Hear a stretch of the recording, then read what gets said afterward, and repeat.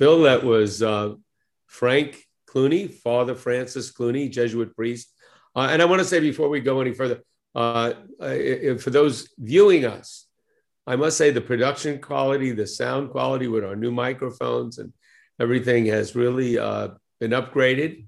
So you can listen to us as a podcast. You can watch us on a YouTube channel.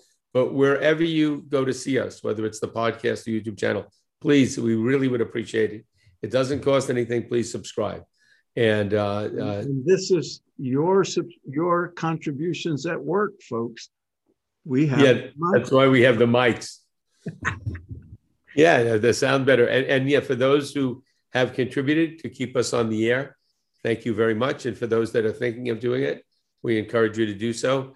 And as I always say, we're not a nonprofit, so it's not a donation, it's a contribution, but it keeps us going. We have well over 260 shows in the archives and some wonderful people and that we've interviewed. And some of those people we'll have back on again, especially now that we can be viewed. And everybody's used to looking at Zoom and everything is online. Soon we'll be seeing people in person again. But in any event, he was a great interview. I thought he's, like I said in the interview, I'd love to take a class with him. He's very knowledgeable, very scholarly. The Jesuits are the real intellectuals of the Catholic Church. The study that goes into becoming a Jesuit is extensive, and they tend to be more open-minded than most. They're not threatened by other religions, other beliefs. That's been my experience with them. And the current Pope, Pope Francis, has also just demonstrated much of that in his life. And he's the first Jesuit to become a Pope, the Pope. We should point our audience to another recent interview we did on YouTube and on our podcast with Father James Martin, another prominent Jesuit. Very well known. He's been on the airwaves. He's on,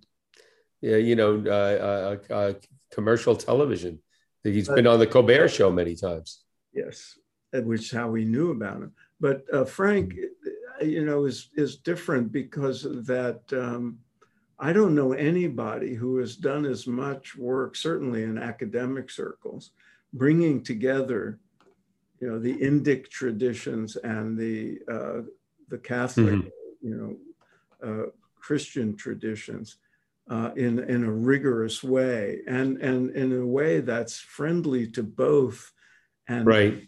Accepting to both, where there's a kind of built-in opportunity for people from each tradition to learn from the other in a productive way. Right. Yeah, Father Clooney, I'll call him Father for now. He is living proof that one can have strong belief, strong faith, be very committed to a particular religious tradition, in his case, Catholicism, without feeling threatened by other belief systems, by actually embracing them and saying, okay, what do we have in common? What can we learn from each other, while still maintaining one's faith? So not everyone in Catholicism or any other religion is like that. But I think he shows a very enlightened view. And obviously he's anything he says, he can back up, because he's done a tremendous amount of not only research, but you can tell he's introspection, a lot of thinking about it. And in deeply personal ways, not in the objective sort of detached way of that most Western scholars bring to looking into Hinduism or Buddhism or anything outside their own faith. It's always with a detached critical view. But he lived in India and Nepal for a time and spent time in temples, and no doubt other places where the traditions are alive, and allowed it to affect how he understood his own Catholicism, but without abandoning it. There are, of course, many, many people who take up the study of Hinduism or yogic traditions and just, abandon their own traditions. And there have been Jesuits who went to India to be missionaries who ended up doing that. Absolutely. I learned two things today that I didn't know.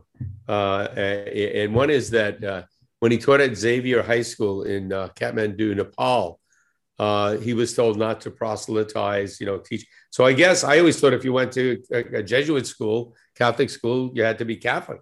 But I guess not only did you not have to be Catholic, you didn't have to convert, although I'm going to guess some of them in. The other thing I had no idea, the largest number of Jesuit priests in the world now are from the country of India. There's 4,000.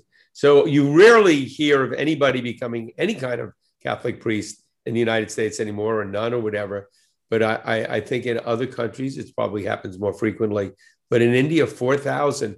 And so that's, India has a billion people.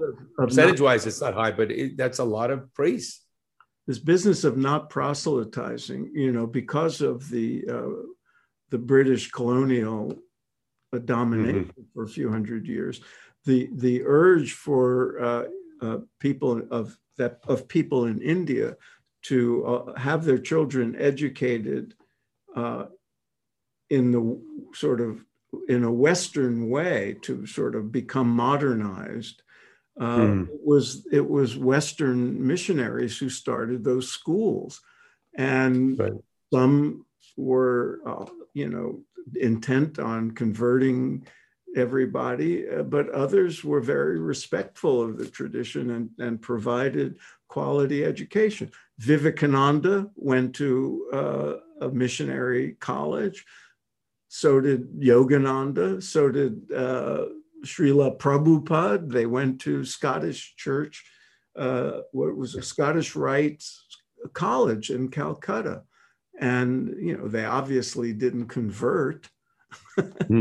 And when I was in India, hotel staff where I stayed, I'd speak to them sometimes. Oh yeah, they went to Catholic schools. Yeah. Whether or not they were Catholic, I assumed at the time they were, but maybe they weren't. No, but I think that's a great attitude, because then people that are really drawn are drawn. You're not modern Western style education. Of course, the Brits were all over that, wanting to educate the Hindu population to make them good subjects of the British Raj. So.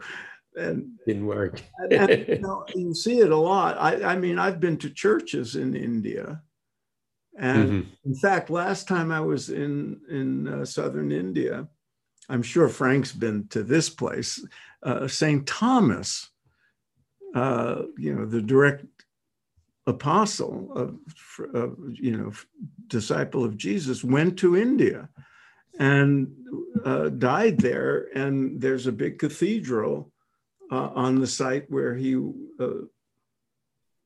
was. And we visited there the last time I was in it. This was in Chennai, and stumbled into a wedding. And it was fascinating because it looked, there was a priest with a collar, Indian, officiating over this wedding with this couple.